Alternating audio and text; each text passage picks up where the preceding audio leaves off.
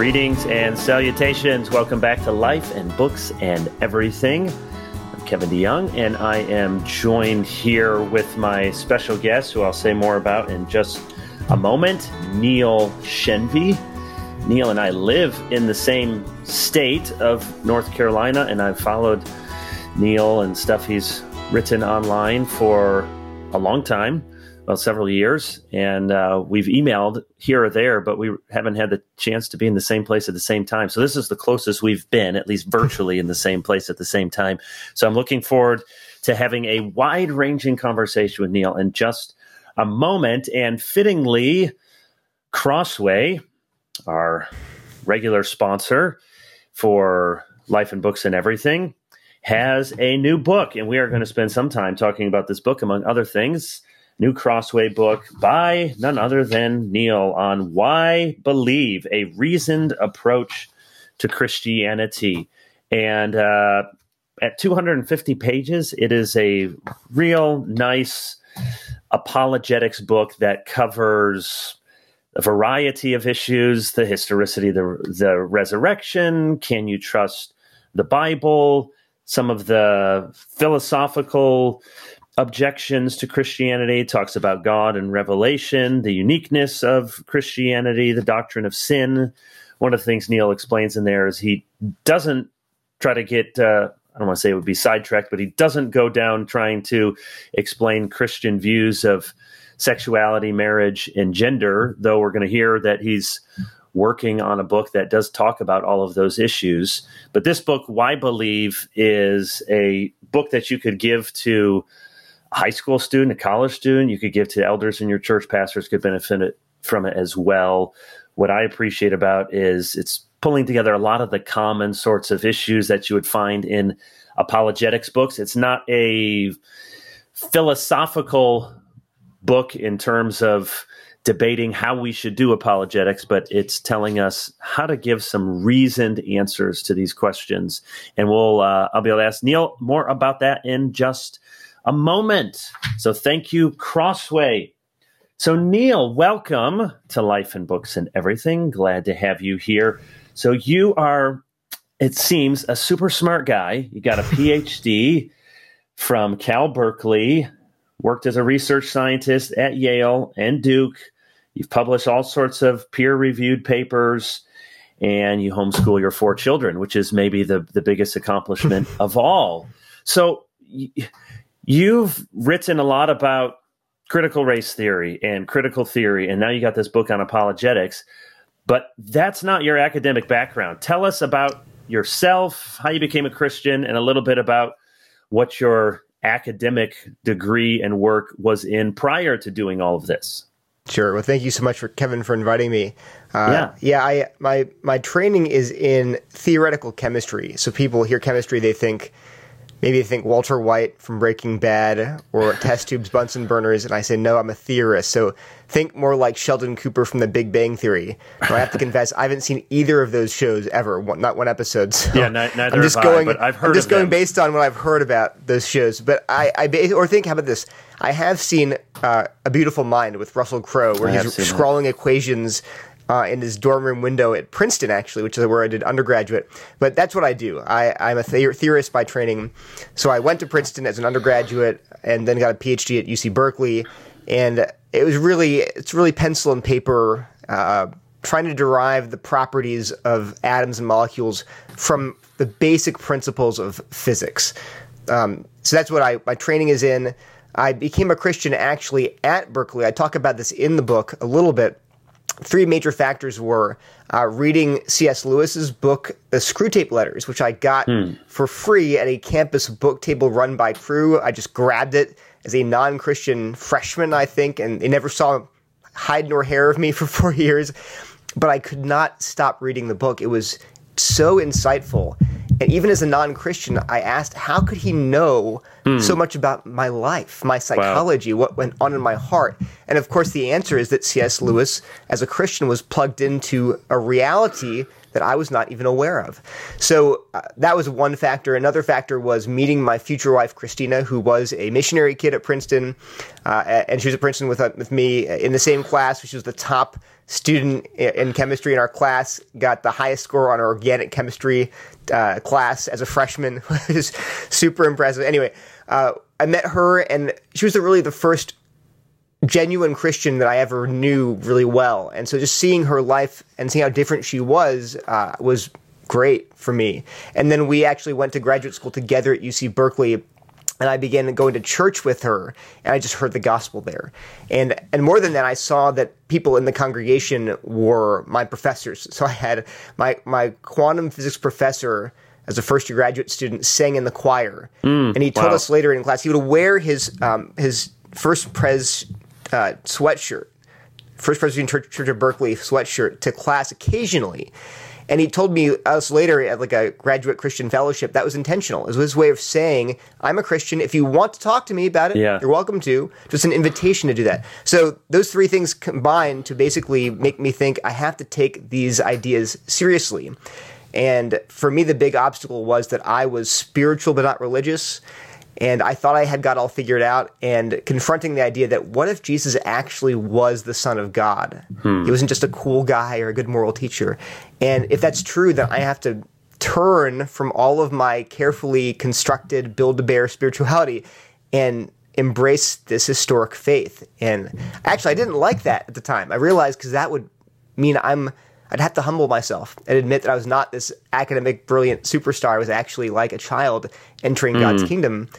But I did. I just said to God, well, if Jesus is who he claimed to be, then I'll follow him. And, he brought me into the kingdom. And you had no background in Christianity prior to that? Not really. My mom was raised as Catholic, but then whenever went to church. My dad was Hindu, but they kind of were just not anything. Very moral, wonderful parents, but they're just not religious in any sense. And so I think they tried to read us sort of spiritual books like the Bible and some ancient, Indian mythology just to give me some kind of formal religious something exposure, but it never really took. So, I was very clueless about anything religious. I'm going to ask what the title of your theoretical chemistry dissertation was. When I was at my last church in East Lansing, and we had lots of grad students there from Michigan State, and we had a friend in our small group, and he was doing a PhD in mathematics, and we'd always ask him, what's your dissertation? And he would hem and haw. I did history, and you can say, oh, I studied John Witherspoon, and people say, oh, who's that? And you can understand it. And he would always say, he's a humble guy, like, I just, you wouldn't understand it. Well, just try us. We're smart people. And sure enough, we didn't understand it. It was something about imaginary numbers or something very complicated. So give us your very complicated title for your dissertation. Well, it's not complicated. And there's a funny story behind that. So the title of my dissertation was Topics in Quantum Computation. Okay. And sounds like a bestseller. Quantum computation just means, we were trying to build...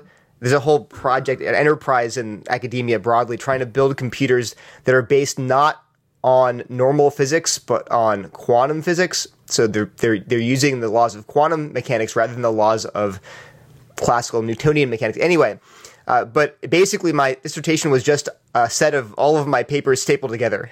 So if you look at my actual publication record, it's incredibly diverse would be a nice way to put it. It's like a mutt. It's like a combination of all these random areas within quantum mechanics. And so I just had my advisor let me take my 5 or so papers I'd written at the time, just kind of stick them together and write some intermediate material. And that was my dissertation. And do you still do work in that area? Are you teaching? Are you writing in the area of quantum mechanics or theoretical chemistry?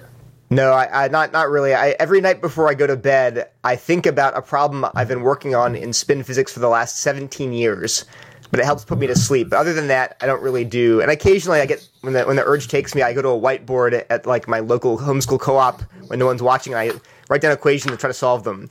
But no, I'm not doing research actively right now. And then how did you become interested in these other topics, which I think you're most well known for?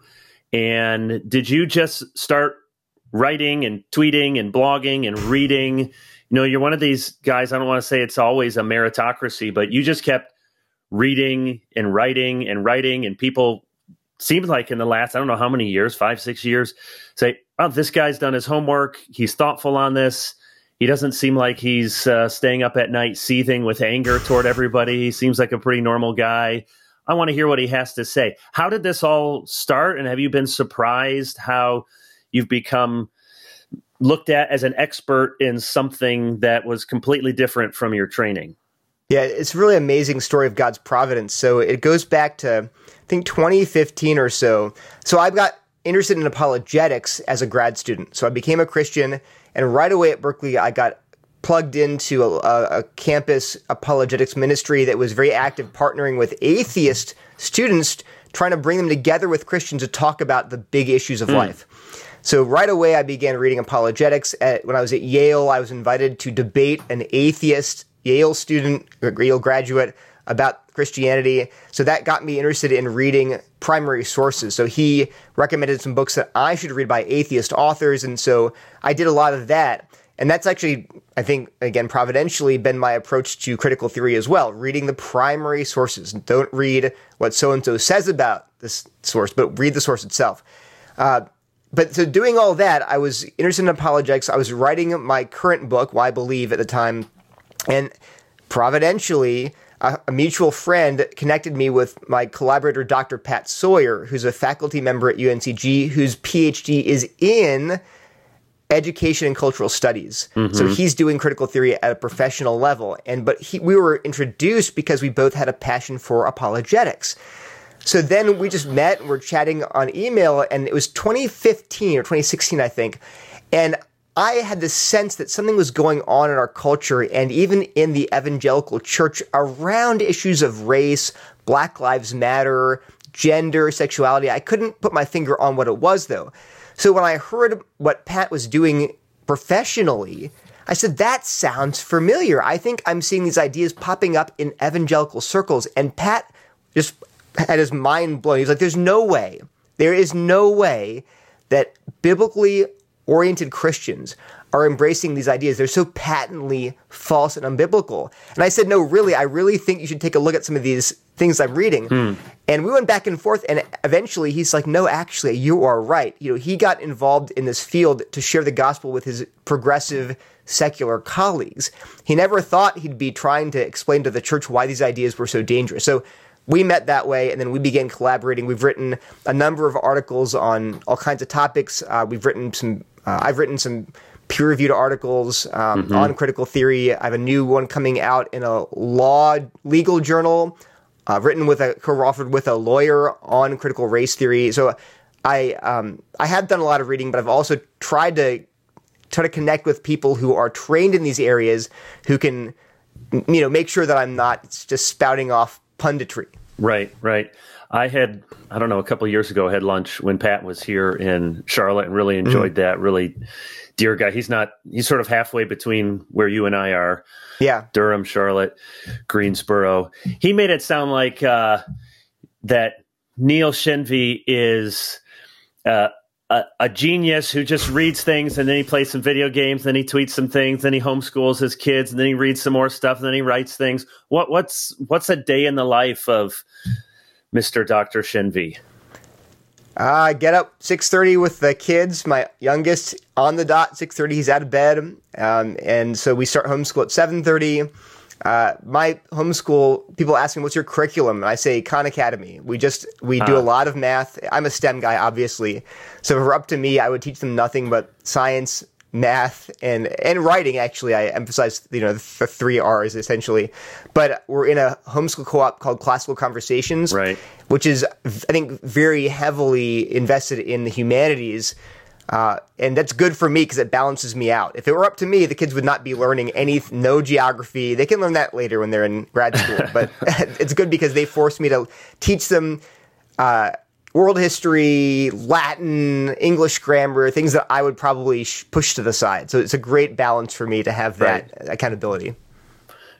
So I want to, before we get into all this sort of stuff and talk about your book and talk about critical theory, You did this project, I don't know how many months ago it is, and it seemed to be using some of your STEM background, but you did this massive study of evangelical Twitter. Oh, yeah, that's right. Studying, I didn't track with all of the madness behind the curtain, but you were looking at who follows who and who has shared followers or shared retweets or likes, and you had this whole conceptual map. It was really fascinating in how it was laid out. Can you tell us what you did?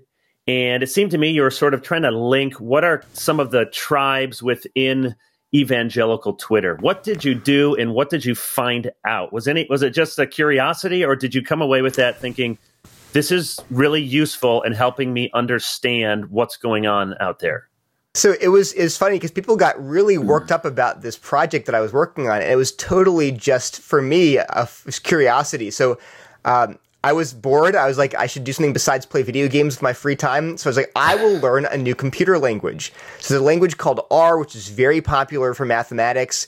I hadn't learned it. I was like, oh, I'll learn R. And then I also... I remembered back Captain America 2, The Winter Soldier, the Marvel movie. One of the plot devices is that they devise this algorithm to comb the internet and figure out information about people based on what they tweet, and they're buying all this information out there in the public realm that they've put there. You can use the evil villains use that in the movie to identify targets. So you're one of the evil villains. I'm not. Well, no. I was like, well, can we just? That's true. There's all this information out there. People put it out there on social media voluntarily. Can you really gain information from the tweets all these things that they tweet? And so I was like, well, I'll learn R, and at the same time, I will figure out how to data mine, how to mine data from the internet like Twitter. And so I learned all of that. I learned the language. I found a library that allowed me to download data from Twitter. And I thought, what can I do with this? And so I thought a cool idea would be, could I build a conceptual map of evangelical Twitter? So I put in Twitter users who people just name random people that they are quote unquote evangelical or Christian Twitter.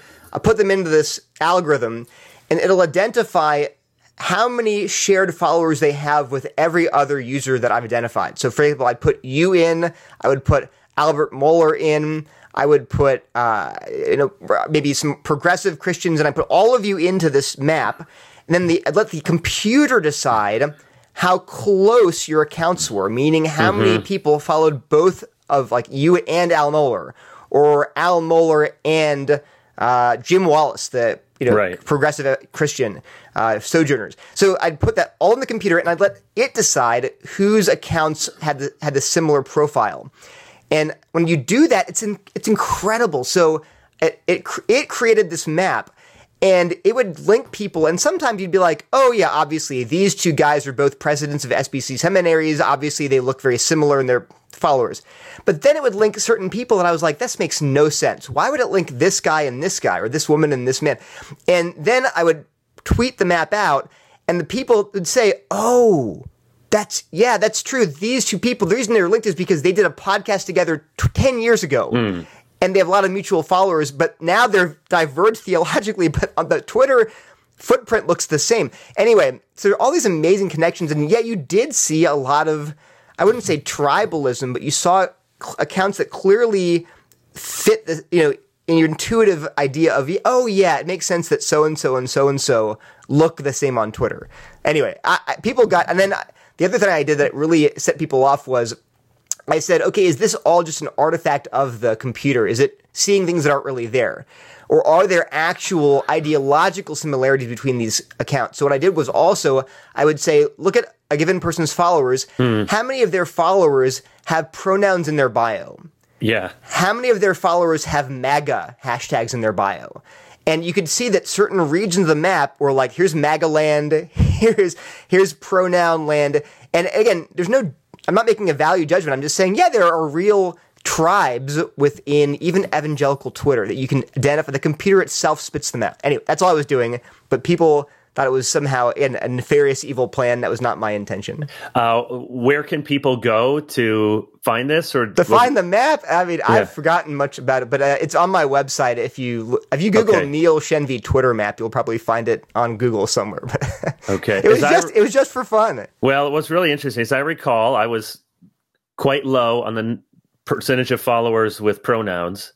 You and John MacArthur, I think, were like 0.001%. Okay, all right. I think I was fairly low on the MAGA hashtag too, but I don't remember. Actually, that was surprising. There were very few MAGA, people on the evangelical. Like the highest percentage, I think, was like some account had like 0.5% of their followers had MAGA in their bios. Whereas pronouns were like some accounts had 10% of their followers had pronouns. So it was or Black Lives Matter hashtags. Those were actually quite common in some regions of the map. As I recall, to look at the map, it made intuitive sense. I mean, you saw sort of a grouping of, say, Kristen Dumais and Beth Allison Barr and those sort of people, and then you might see Vody and John MacArthur and G3 kind of, and then you would see Ligon and Kevin and T4G sort of world, and it wasn't as simple as saying a right to left spectrum. Yeah. But for the most part, people clustered where you kind of thought. Were there any real surprises with how people landed? Again, not making a value judgment. Doesn't mean they agree with all these people. It's just saying something about the people that want to follow the same sorts of people. Were there any big surprises? The real big surprise was that that Mark Driscoll and John Piper were not closely linked. They were kind of loosely linked. But one of the reasons is I realized there were actually a number of really humongous accounts. Yeah, that's like right. Driscoll and Piper and Tim Keller. They were just so big that they looked like other big accounts. If you're big enough, people follow you just because you're big. They don't follow you because they agree with you. They say, oh yeah, everybody follows this guy because he's huge. So that makes sense. But it's also not telling you much about their beliefs. They just happen to be big, and they get grouped with people like Beth Moore and other people that have these million follower accounts. Yeah, people follow her not because they agree with her, but because everyone else does. Yeah, right. There's the evangelical accounts that are 40, 50,000. That's a lot of people. And then the 100 to 200. And then, the million. Keller, Piper, Beth Moore that are in the million. Well, interesting. I mean, when I'm bored, maybe Neil go out on a run or something, or watch a baseball game, or learn a new computer language. Well, I did, and then people got upset. They got triggered. I just tried to learn R. You just tried to learn R. Okay, well, good for you. So tell us about why we believe a reasoned approach to Christianity. Are you trying to get into intra-evangelical apologetic debates about classical apologetics or Van Tillian apologetics? What are you trying to do in this book? So this book came out of actually a book table that I helped with at Yale. So because I was heavily impacted by receiving a copy of Lewis's Screwtape Letters as a freshman at Princeton from a Cru book table. Because of that, when I went to Yale as a postdoc, I helped with a Cru book table at Yale that was handing out, again, free books at their main freshman dining hall. And one of the books that we handed out, I bought a box of Tim Keller's Reason for God, and I handed them out. And I told the people that were working with me, I said, hey, some people just grab the book, walk away, you don't see them again. I said, don't worry about that. I did that. You never know what God will do, with anything that you do, providentially. Right. And I used to pass out Bibles at Berkeley, and the verse in the front cover was Isaiah 58, I think. I don't remember the verse. You'll know it. But it was that, the word that goes out of my mouth will not return to me void. It will accomplish the purpose for which I have. And that was I was like, this is why we give Bibles out. We give out books, because God will use them to do his purposes, fulfill his purposes. So anyway, I was giving out these copies of Reason for God, but I was like, I can't this is getting expensive. I can't afford to buy hundreds of copies of this book and give them away. So I thought maybe I will write a book and I can just self-publish it and give it away for free. But my goal was just to get a book that I could give out that would be, so I wanted several things. Number one, I wanted it to be accessible. I wanted it to be the kind of book I could give to a motivated high school student that would get something from it. But then I also wanted it to be intellectual. This is a hard balance to strike. there are books that I really think are good, helpful books. Like a great example is J. Warner Wallace's book, Cold Case Christianity, where I think the content is very helpful and good, but the book itself contains hand-drawn cartoons. Yeah. And if I gave, just for help, to help people understand these ideas, but if I gave that book to a Nobel laureate theoretical chemistry professor at Duke, they would take one look at the cartoons and say, this is ridiculous. I'm not going to read this book. I'm embarrassed to read this book. Exactly. Which even though if you gave it a chance, you'd say, oh, this is actually really good. So I wanted to write a book that just immediately strikes you as a book written by someone who's done their homework. So my book is full of footnotes, not endnotes. It contains heavy interaction with atheist scholars, people like Bart Ehrman, Paula Fredrickson, Sean Carroll, Vic Stanger, Jerry Coyne, people that have PhDs, they're scholars, they're scientists, they're biblical studies folks. And so you read the book and, I think I looked it up. I think the number one most cited author in the book is C.S. Lewis. Number two is Richard Dawkins. So people reading it hopefully will say, this is someone who's read the other side and is giving me the best arguments for atheism and against Christianity in this very book. So I wanted to be a book that your college student could hand to their professor and not feel embarrassed.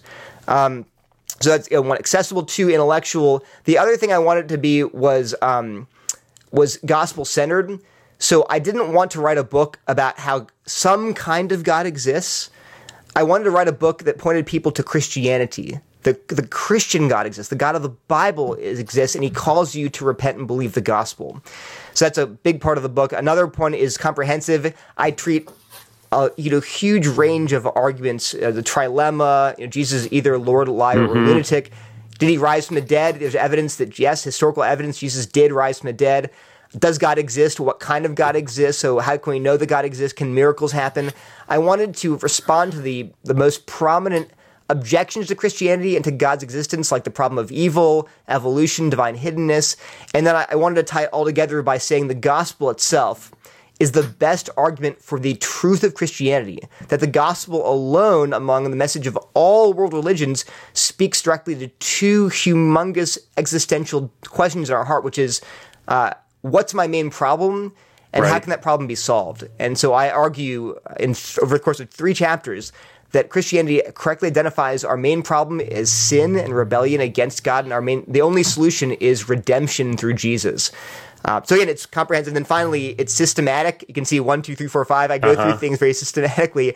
Readers have told me that my scientific training really comes through in the book because I walk through arguments in a very linear fashion. I then I give you objections to those arguments. I then respond to those objections. And so they've told me that it really does read like it's written by a scientist, which is true. Which is true.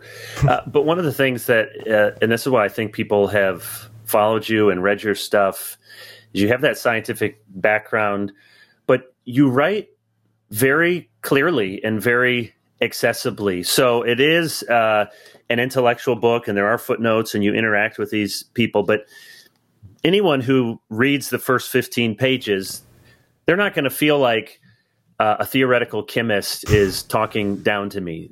There's a very, in a good way, colloquial kind of conversational tone, even as you're talking about intellectual issues. So I think you're right. I think a motivated high school student could read this, and a college student could give it to a professor who'd say, oh, this guy's thoughtfully considered some of the objections and has responded to them. So I think you hit that sweet spot well. How do you think, Neil, about the task of apologetics? Do you see it mainly for Christians to be bolstered in their faith?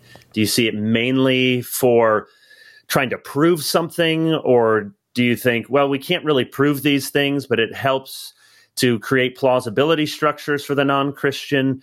There's lots of just conversation about the approach we take and the reason for apologetics. So how do you think about the task of apologetics itself? I think it's twofold. So I think it's both for Christians to strengthen our faith and also for non-Christians to challenge their assumptions about Christianity and to call them to repentance. And so I think you don't have to play those against each other. I think they both happen at the same time. And I do think in terms of methodology, like, well, are you an evidentialist or classical apologist? Right. I don't get into that in the book, obviously, but I would personally classify myself as a soft presuppositionalist, meaning that I'm not going to just ask by what standard for 10 chapters, but I am going to always have an eye to people's assumptions, their presuppositions about reality. Do those make sense? Are they consistent with each other? And that's, a lot of it flows from my theology. I am Reformed I'm a Reformed Baptist. I have to add the caveat when I'm talking to Presbyterians. But Reformed. Yeah, I know. Put it in scare quotes. That's right. For the people on YouTube, it's in scare quotes. I'm Reformed in scare quotes. Yes. But the point is that, I do think our task is not to prove intellectually that God exists, because Romans 1 says we all know deep down that God exists, and we suppress the truth in unrighteousness. So our task is to reveal to people that they're living with this dark, unspoken fear and hatred of God in their hearts that should be brought into the light and exposed, not in a nasty way, but in a way, hey, I can tell you the true story of reality that makes sense of all of these hopes and fears and hidden sins in your heart. And that ultimately is what will bring regeneration, is the preaching of God's word. And so that's why the last 3 chapters of the book are all about the gospel. Yeah, and I really like that, because I do think that is unique in this book, that you're appealing to the conscience in a way. And we understand as Christians, even if non-Christians don't recognize it about themselves, they are made in the image of God. They do have eternity written on their hearts. They've suppressed the truth in unrighteousness, but we ought to appeal to what we know is there, even if they don't know that that's there. And that's to appeal to this sense of something is wrong. Virtually everyone has some sense, whether it's our carbon footprint or it's the food that we eat. There's something wrong in the universe. There's some way we need to be right with the universe or some maker of the universe. And so I really appreciate that you're giving people the gospel. You're telling people where this answer and how Christianity meets this deepest need. And I also, you use that phrase right there, soft presuppositionalism, which I think is a good way of describing it and resonates with what I think is a wise approach. That on the one hand, we do realize people have presuppositions. We're not trying to say, if I could just convince you of the unmoved mover and convince you of these 5 ways, then you go from here to theist to classical theist to Christian to Protestant. I can just reason you all the way down. We can just pretend that we just I put the Bible behind my back and we just get there. That sort of crude. I don't know if anyone actually does it like that, but that's not what we're doing. We understand. We're trying to understand their own assumptions and show their incoherence. And yet, you said it's not just 10 chapters of by what standard and just telling people, well, you don't know God, and your own beliefs are a leap of faith in themselves, and there you go. I think most people instinctively understand there's a place to say, hey, I can't argue you into the faith. I'm not going to give you 5 reasons for the resurrection, and then you bow the knee to Christ. But I can show you that a lot of smart people have thought about these things, and there actually are really good reasons for believing that the Bible is trustworthy, for believing that God exists, for believing that the resurrection happened, for understanding the Canaanite genocide was not genocide as we would use the term. There are reasoned, rational explanations for these things. I use Turretin in my systematic theology class, and he has a number of guidelines for how we use reason. But one of the things he often says is Christianity is above reason, but it's not against reason. That is, reason, there are some things that look impossible to reason. Miracles look impossible to reason. So we don't let reason be the final standard of judging whether something is possible. But some Christians embrace that, and then they say, oh, well, Christianity then must be against reason. And sometimes Christians have a fideistic approach to Christianity. I just believe this because I believe it, and that's what I'm asking you to do. Well, that's not the way the Bible presents the material. That's not the way the Reformed tradition has traditionally understood how to defend the faith. that it's not a compromise with the world to say, here's where our beliefs are rational, where there's good reason, where there's good evidence. Even Calvin will say, ultimately, you need the inner testimony of the Holy Spirit to convince you of these things. But then he goes on to say why we can trust the Bible, why there's a God. And I think you followed that same kind of approach in the book. Did you have any certain models in your head of how you wanted to look at this, or you just imbibed it from Lewis and reading a lot of other good stuff? Yeah, I think probably the latter. I think that one of the first apologetics books I ever read was John Frame's Apologetics to the Glory of God, which just gave me, and it's basically all about frameworks. Like, what framework are you using? But I think he would absolutely qualify as a presuppositionalist. Right. But if you look at how he practically explains how that looks on the ground, it doesn't strike you. He's not asking by what standard, he's actually laying out evidence. And then when the non-Christian says, well, I can't believe that, because he says, okay, when you say you can't believe that, let's look at your assumptions now. So he goes, and actually I think, again, methodologies are not my area of expertise by any means, but when I've looked at the way that presuppositionalists actually go about these conversations, I think many of them, even very hard presuppositionalists, do still lay out things like evidence and reason, and only when they get pushback do they say, well, now we have to turn to why you're rejecting the evidence. So again, I'm taking a similar approach. I just start with, well, look, here's the evidence. It seems pretty clear. And then when you meet resistance, like, oh, well, miracles just can't happen, though. Okay, now we have to step back and ask why you believe that, and does that make sense? So I think, again, that's not... It's not easy to put that into the category of, are you doing evidentialism? Are you doing classical apologetics right away? But like I said, I think that a category fits well. Greg Koukl's another one. Yeah, another Greg does sort of good model. work. Yeah. Right, where he's not, I don't think he'd call himself a presuppositionalist, but he also understands the real importance of assumptions and presuppositions that will inevitably influence how you interpret everything. So yeah, I think it's not an uncommon approach from a lot of people from different quote unquote camps of apologetics. Great. So the book, once again, is Why We Believe, A Reasoned Approach to Christianity by Crossway from Neil Shenvi. So check that out. I'm going to jump to our next topic in just a moment. I do want to mention another book, The Pastor and the Modern World, by Westminster Seminary Press. If you haven't checked out Westminster Seminary Press, obviously it's connected to WTS. They're doing a lot of good stuff, both republishing classic works and some newer works. Pastoral ministry has always been hard, but the stress, isolation, and conflict of recent years has been too much for many pastors, and they are burning out, quitting, resigning at an alarming rate. Often they simply haven't been prepared to minister in the world as it really is. This is a short book. You'll find 3 short chapters by experienced pastor scholars that help you understand your context, your calling. So it's very short, and you can order a copy of The Pastor in the Modern World at WTSbooks.com or Reformation Heritage, Christian Book, Amazon. All right, Neil, I want to talk about critical theory. I have 3 objections that I want you to respond to. First, critical theory is just legal theory. It's just an analytical tool for trying to understand how racism, and I know critical theory is a broader topic, so let's just think right now critical race theory. It's not the same thing. It's a subset of a larger thing, but just critical race theory is just a legal theory. It's just for analyzing some texts, and it's just a hermeneutical approach to the past. That's all that it is. Agree or disagree? Why? Hard disagree. And the reason why, I would just say, listen to what critical race theorists themselves say about critical race theory.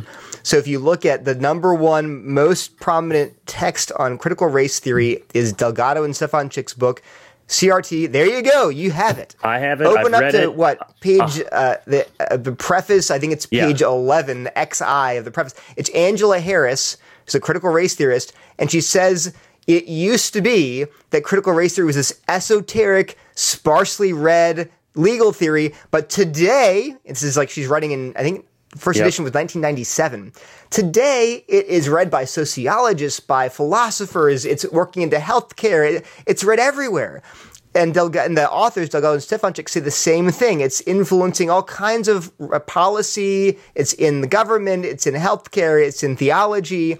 If you look at Chiara Bridges is a UC Berkeley law professor. Her excellent book. It's really helpful to understand CRT. It's called CRT a Primer 2019.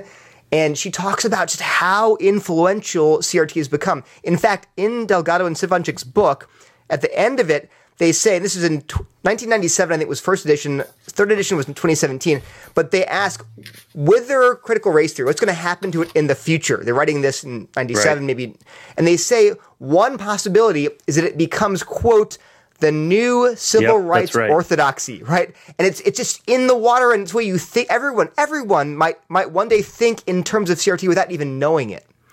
And I'd say that's where we are.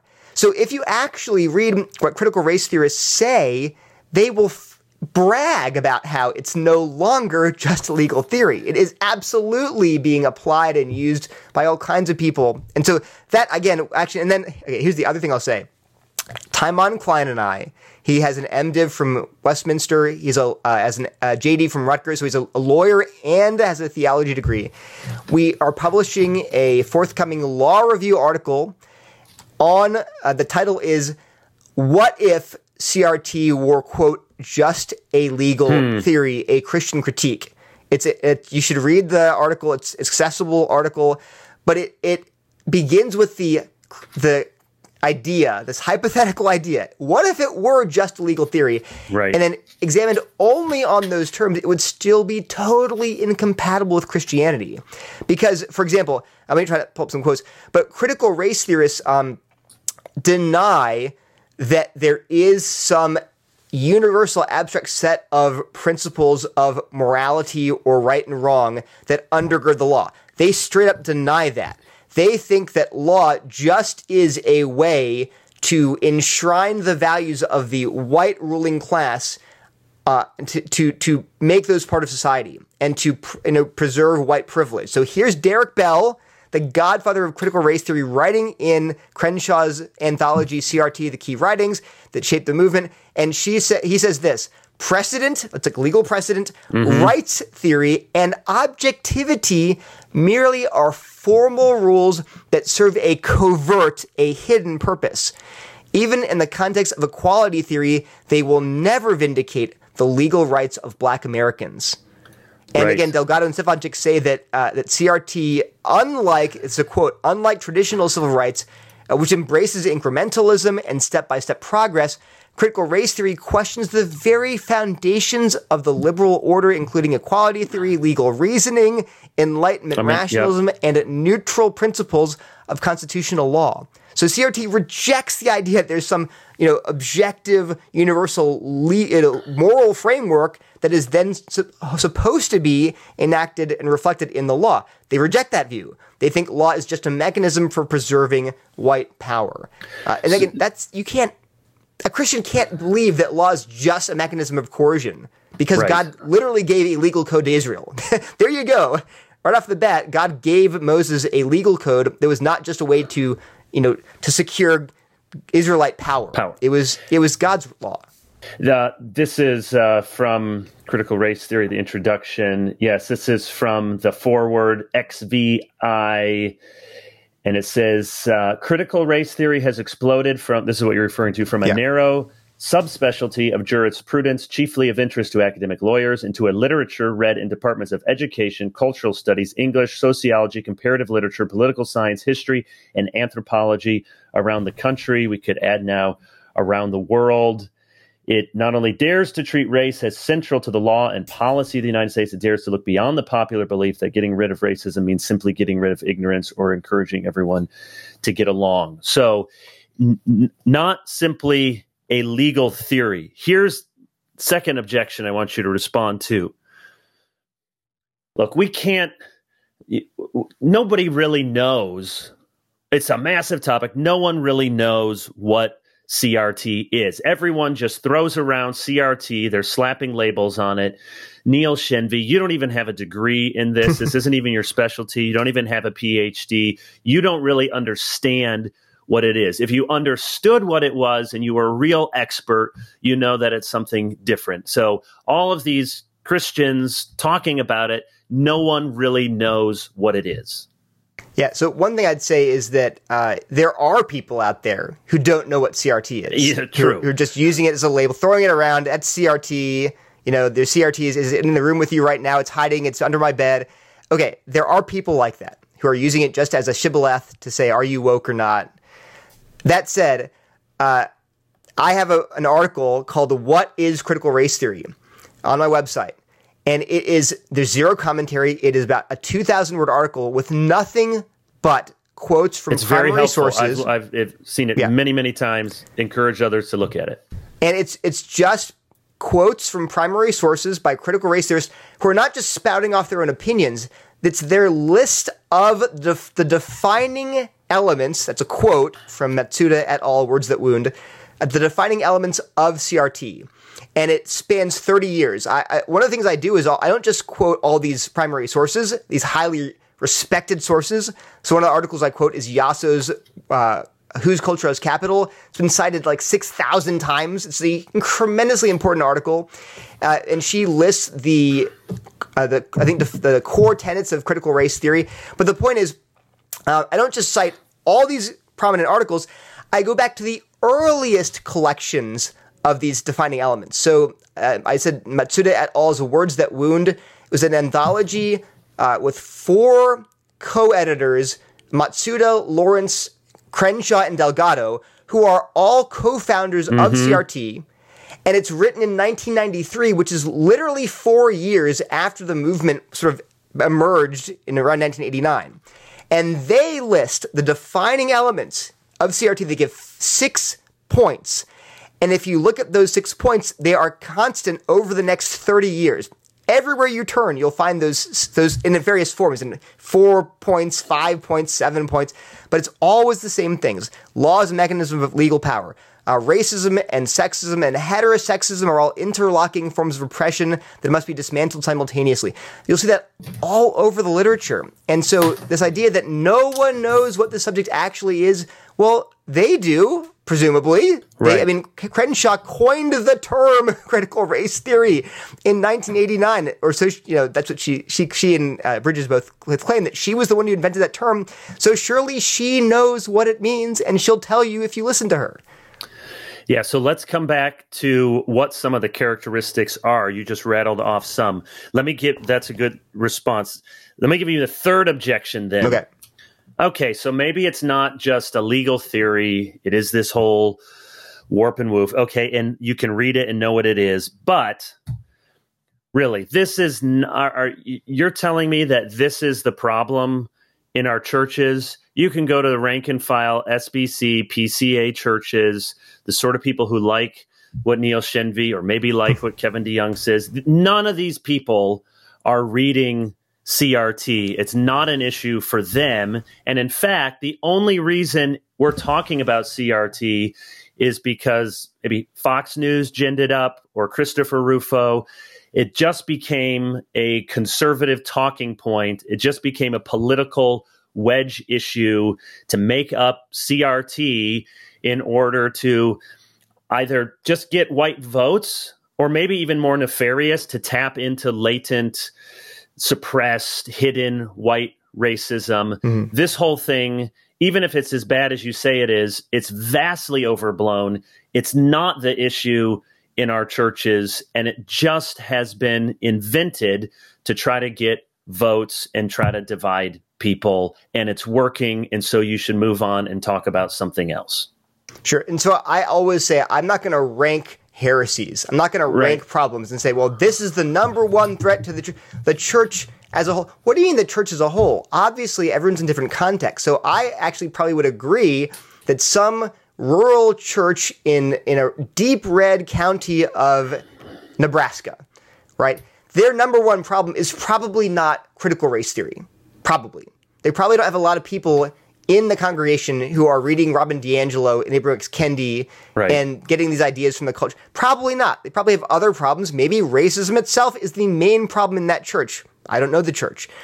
That said, there are churches who have the opposite context. If you're in a deep blue county, if you're in the middle of Manhattan, if your church is filled with people who are in the corporate world or in academia, this absolutely is a major problem. I'm not saying it's the worst problem. I'm just saying it is a problem.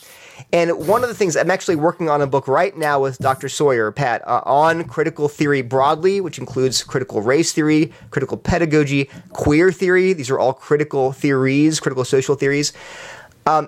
We explain that these ideas are everywhere. The people in your church are not getting them from reading Crenshaw or Derek Bell. They're getting them from their knitting group or their book club.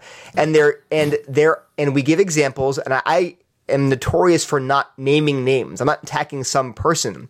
But in our book, we do go through these prominent examples of evangelical Christian leaders who are being platformed by like Christianity Today and Campus Crusade for Christ Crew and InterVarsity, and that have literally apostatized. The example I use is so glaring is Christina Cleveland, who was writing a column in Christianity Today in 2016 on race, and now just came out with a book called God is a Black Woman. And she has actually literally abandoned the Christian faith and now worships a being that she calls the, quote, sacred black feminine.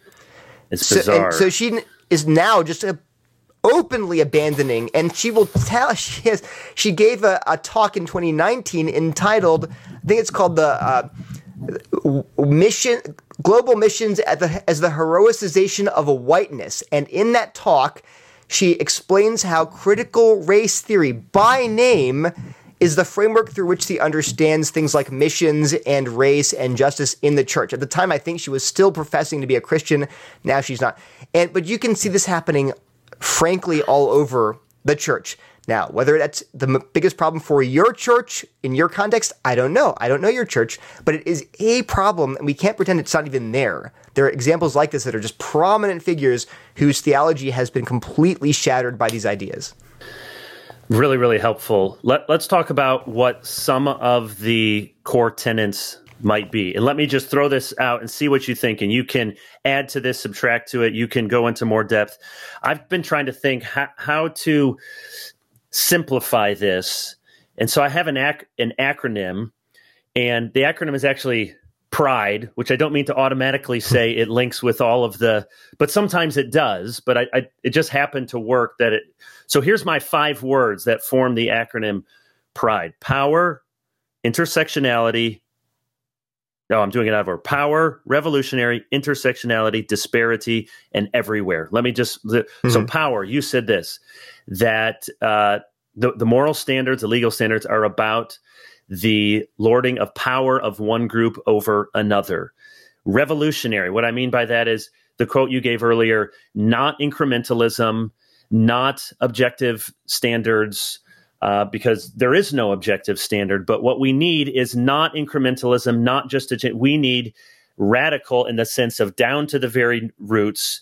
It requires a revolutionary change in how our entire society. So it's not this Western project is got most things right, slavery, racism, bad, let's change laws, change hearts. No, the whole Enlightenment project has been wrong. Western civilization has probably largely been wrong. So that's the RI, intersectionality, which is the belief that you have this matrix of oppressive identities or oppressor identities. So I score very highly on oppressor identities. I'm married to a woman. I'm white. Now I'm middle-aged. I got all of the bad. You're sort of a mixed bag, Neil. You got a few good ones, a few Indian, bad ones. That's true. You're half Indian. And then disparity, the idea that disparities are always, so I'm talking about racial disparities, are if they don't match up with the population itself percentage, those disparities are always examples of racist structures and systems, which is how Kendi defines it. And then everywhere, meaning racism is not abnormal, it's normal. It has not been eradicated. In fact, it may not have improved much at all since the 1960s. In fact, it may actually be worse because it's more subtle and it's more underground, but racism is everywhere. So power, revolution, intersectionality, disparity, and racism is everywhere. That's just my trying to get, if I had to give 5 words, what else would you say, or how would you double click on any of those concepts?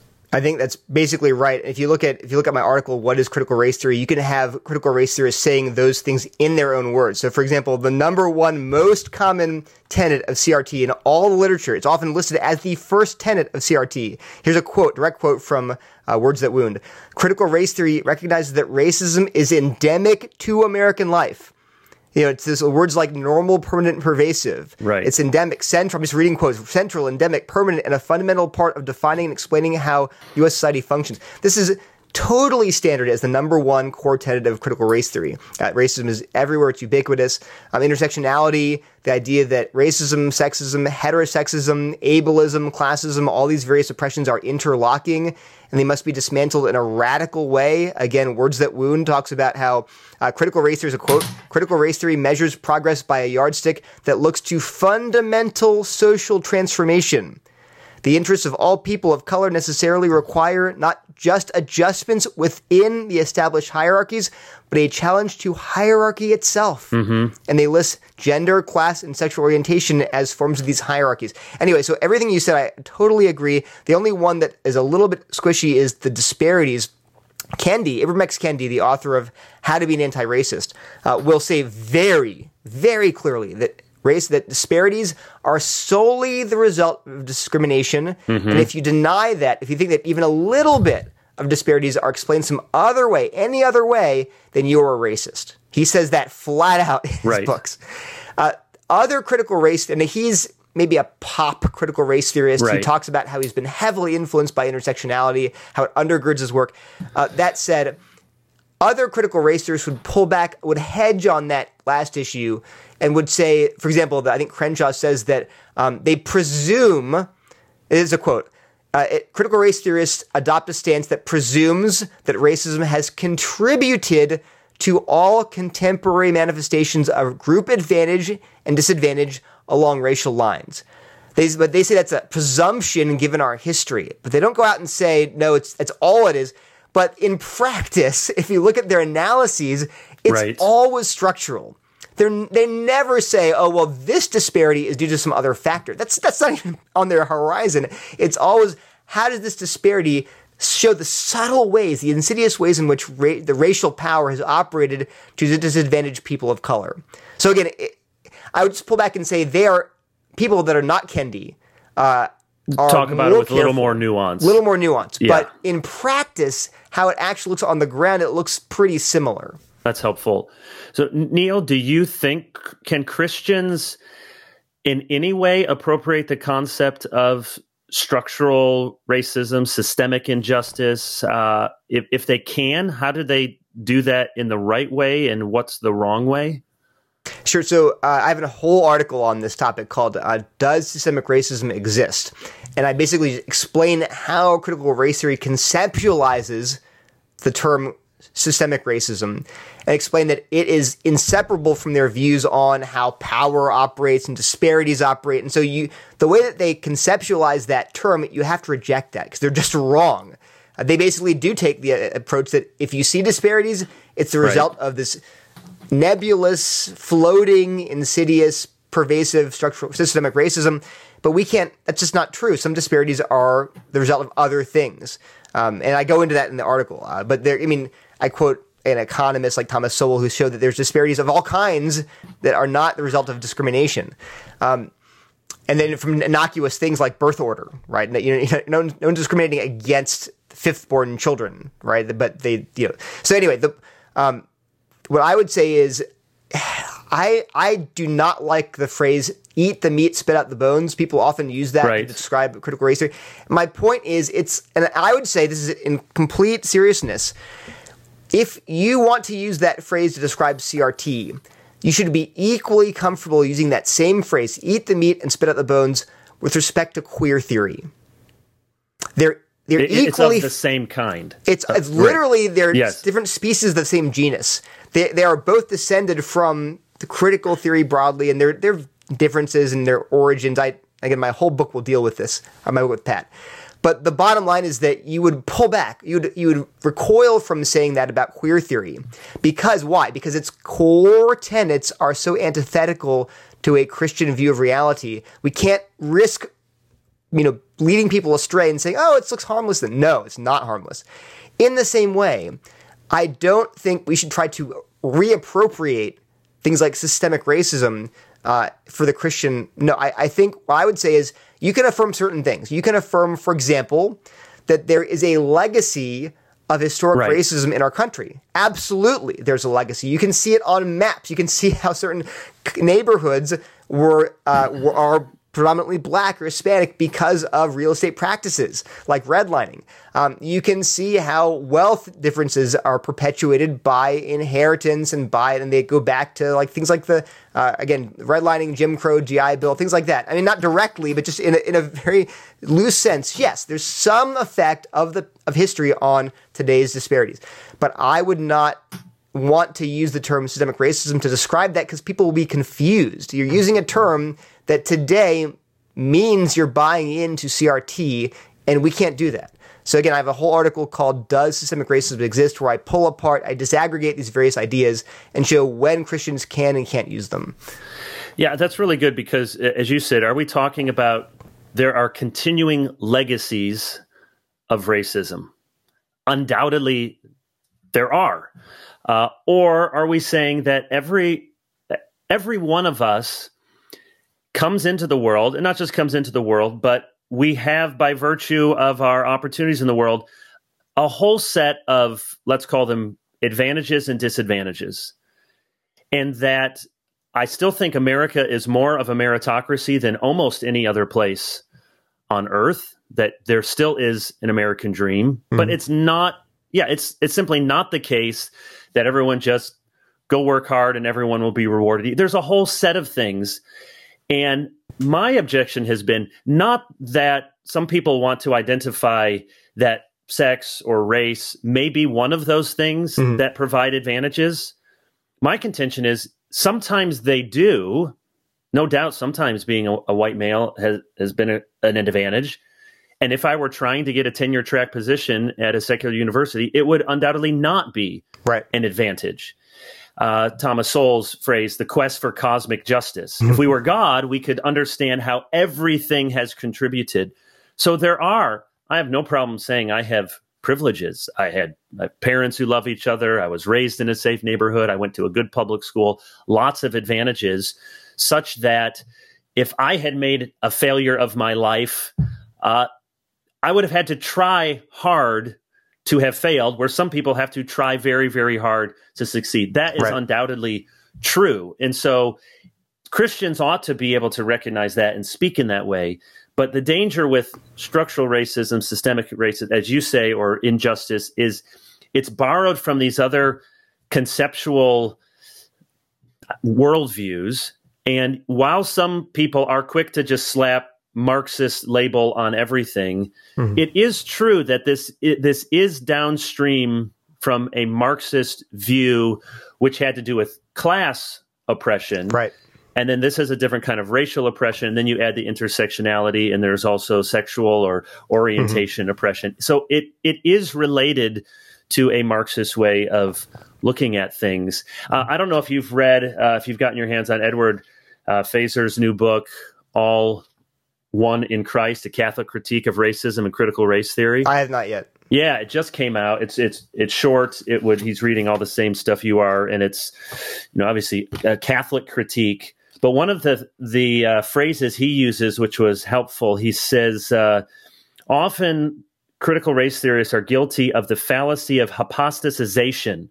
So what he means is giving personal agency to impersonal, ambiguous forces. So, for example, you could just look and say the average baseball player in America, I don't know, I'm pulling it out, gets paid $2 million a year, where the average teacher's salary is $45,000 a year. And then somebody says, I don't want to live in an economic system that values baseball players at $2 million a year and values teachers Well, it says that's the hypostasization. That is giving a hypostasis, giving an identity, you might say a substantiation, personalizing impersonal forces, when actually there is no great and powerful Oz behind the scenes that's saying we value baseball players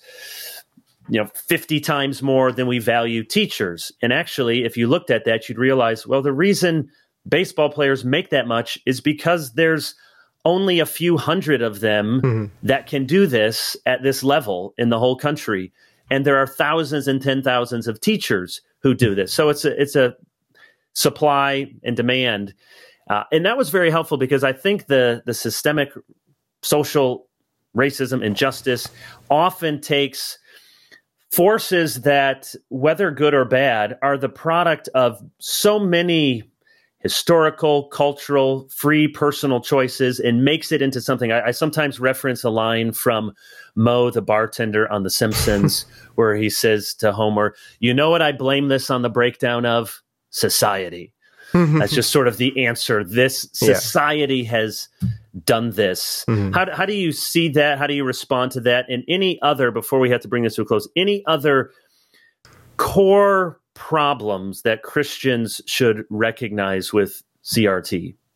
Yeah, I agree that there is some people call it the reification fallacy. Yeah, where they make real, they make concrete these abstract concepts. So an example I thought of when you're talking is whiteness.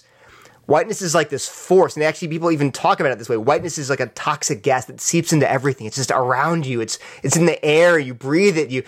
It seeps into your veins, and it's almost the way the Christians talk about the demonic or the world, right? It's like it's a system that we're in, the Matrix from the movie.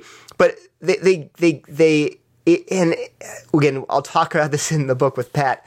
But in some ways, the reason that this ideology of critical theory broadly, queer theory, critical race theory, decolonial theory, all these, the reason it has a purchase on the human soul is that it's actually a parody of Christianity. Right. It's a cosmic battle between good and evil, and there's evil all around. You have to purify yourself from the world, and the way to do that is through cleansing yourself, divesting yourself of your whiteness and your male privilege, and you can do these things and feel pure and clean, and you're on the light side of lightness and goodness. There are priests and there are sacred texts and there all of that. And we go through, but James Lindsay and Helen Pluckrose in their book Cynical Theories, who are atheists, talk about how there's now a gospel of social justice with holy texts and a priesthood. And Carl Trueman, lots of people, David French, Elizabeth Corey, have talked about how this, whatever you want to call it, critical theory, intersectionality, there's no name for it, unfortunately, but whatever it is, it's functioning like a pseudo-religion and it's meeting people's spiritual needs. That's why, one of the reasons why it's so effective. It's speaking our heart's language and our need for justification. How can you be pure? How can a man keep his way pure? By washing himself according to Robin DiAngelo's word, right? That's essentially the message they're telling you. And so anyway, I do think that is part of it. But there are many. It's not just there's one problem. People often say it's just a Marxist view of race. I'm like, sort of to a zeroth order approximation, but if you look at the actual history, you're drawing on postmodernism, on radical black thought, on womanist thought, and so in the end, it doesn't really matter. It's wrong, but understanding how this is drawn on all these different schools of thought can help you understand, get in their heads, essentially. Why do they think that I can't know the truth because I'm a white male? Or you, at least. But here's why. They're drawing on the work of so-and-so. Anyway, so yes, I do agree with Phaser, but there's a lot more to it than that. And I'll just finally say one thing. The one book I'd recommend in a bad way to people is Özlem Şensoy and Robin DiAngelo's book, Is Everyone Really Equal? I have a ton of quotes from it on my website, but if I actually wrote a couple of years ago, when I first read it, it was like discovering the dead body at the bottom of the well that was poisoning the town's water supply. It is just it's explaining what they call critical social justice is, its core tenets, how it applies to race, class, gender, sexuality, physical ability, etc.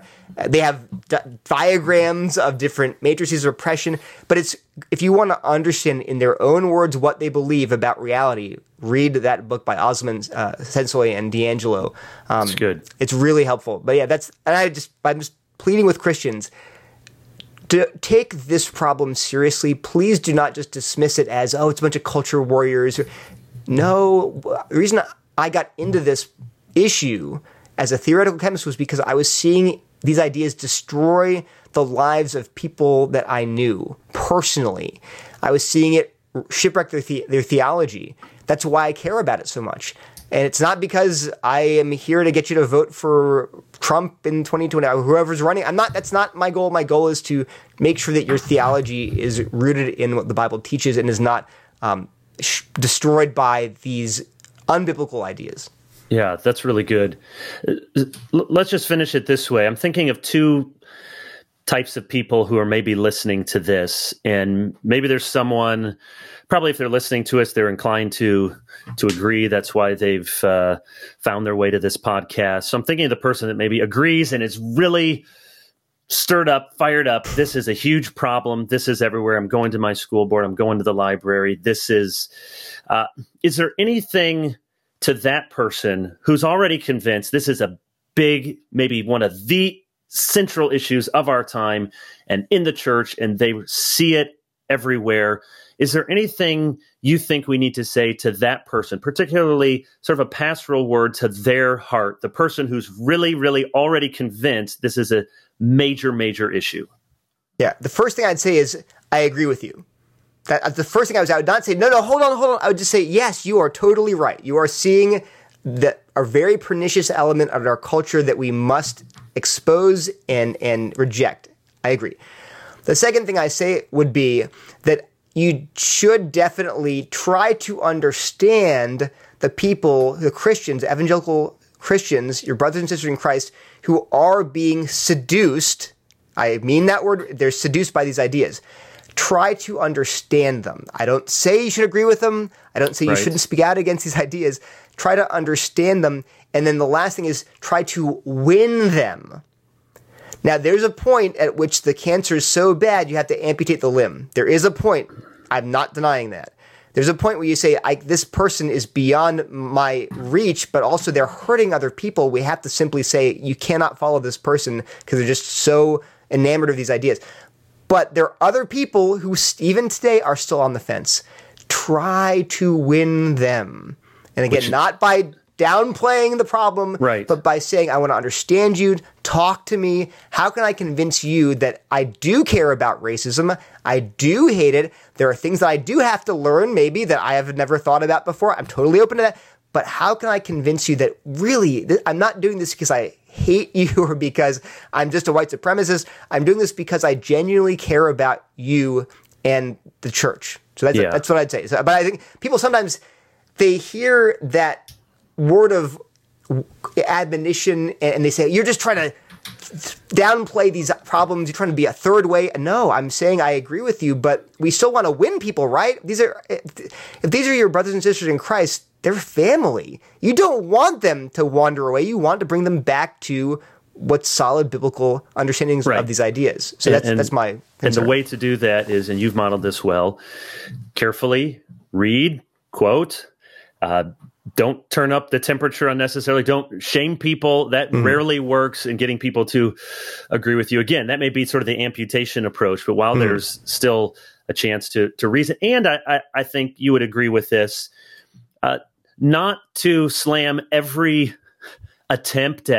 good gospel attempt at racial reconciliation, or your pastor quoted from MLK in a sermon, or mention that actually slavery was really bad. It was not a benign institution. And actually white people did bad things in the past. These sort of things that I think used to just be, no one got upset about. I think because CRT is so pernicious and has become so pervasive, sometimes we've lost the ability to say, no, the gospel should bring people to use those words. It does not make you guilty of of CRT. So let's go after what the problem is, what it isn't. And so here's my follow-up question, and you already hit on it. So if that's the person who's really fired up and we want to affirm you're seeing the problem, let's try to win people. What about the person who's listening to this and, they're not way off and, smashing windows or something, but they're not really convinced, and they're sort of, I know you guys are really conservative and you're into this, but I don't think it's quite that bad. And actually, they do find a lot of meaning and purpose in combating racism, and they see that it's a major problem in our history, and it's a real passion for theirs. What sort of final word would you give to them? And again, I would say you need to listen to people on the other side. This is for both sides. Yeah. There's no, especially with other Christians, other genuine believers, when is listening not allowed? You're always supposed to listen, be slow to speak and quick to listen. I'm not saying agree, I'm saying listen. So for the people that are sympathetic to quote unquote wokeness or critical race theory, I would say, well, at least listen to the people telling you this is really bad stuff. And then I do think there's a lot of, because I'm obviously on the very alarmed side of things, I think that there's a lot of need for people to be scared straight in a sense. And I would say the book I'd recommend, number one, would be Christina Cleveland's God is a Black Woman.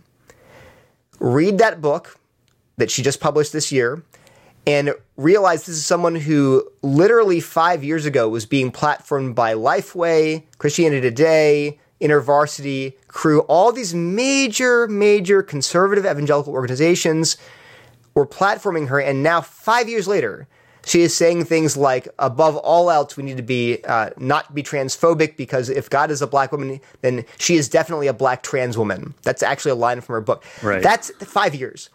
And that's just one example, but read the entire book and just see exactly how heretical her beliefs are today, and how she attributes that whole way of thinking to critical race theory.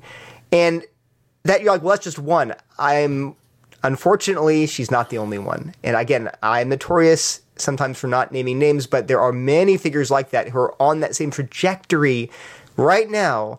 And it's not about rejecting individual bad apples. It's about recognizing the ideas behind that trajectory and saying those ideas are false, and drawing a line in the sand and say, I cannot affirm these ideas. That's really important. And if you ignore that warning, you're going to be pushed in that same direction. Yeah. Very serious. It's a good word. And as you said earlier, Neil, it's not even, it is the intellectual ideas, but human beings, we're driven by our hearts, and it is on an even deeper level, often a rival animating spirit. I think that's what you see. And so you do find what used to kind of get you up in the morning as a Christian, sort of what you see about the problem in the world, the solution in the world. You said at the very beginning, talking about your apologetics book. So when Christians say the problem is sin and an offended God, therefore the answer is we need a savior. There's lots of other problems, obviously, but that's the fundamental one, and the one from which all others flow. When you set up a rival setup, you may still hold to the same statement of faith somewhere in the attic, and you say, well, I don't deny any of those things. But your animating, your energizing spirit is now, the problem is environmental degradation. The problem is the sort of oppression that, instead of moving vertical, David saying, against you only have I sinned, even though he sinned against almost everyone, it moves entirely horizontal. And so the offendedness is just here. And when that line goes there, then you have good guys and bad guys in our world, oppressors and oppressed, instead of fundamentally we're sinners and we're in need of a savior. And that's what I would want. I don't want people to stop being passionate about speaking out against racism. The Bible gives no quarter to racism or people in the majority to have open, humble hearts, to consider things they don't see. All of that is what we should do as Christians. As you said, we should be quick to listen and slow to anger, slow to speak. But we ought to be discerning, and this is pastorally the concern that pastors ought to have. We ought to be concerning when young people in particular, but it's not just young people, find in their hearts this sort of rival energy. They don't quite call it a religion, but what's getting them most animated, most exercised is something other than this old gospel story. And of all the people out there who have just done a yeoman's work on reading this stuff, digesting this stuff, publishing this stuff, you've done such a great job, Neil. So thank you for that. Blessings to you and Pat as you work on this really important book that's going to talk about CRT, but also critical theory more broadly. I know you're reading a lot of the gender and sexuality stuff. And then once again, just to mention the apologetics book, Why Believe? A Reasoned Approach to Christianity. Neil, I hope since we're just a few hours down the road, we can be in the same place at the same time. But thank you for coming on the program this morning. Great. Thank you, Kevin. Thank you. Until next time, glorify God, enjoy Him forever, and read a good book.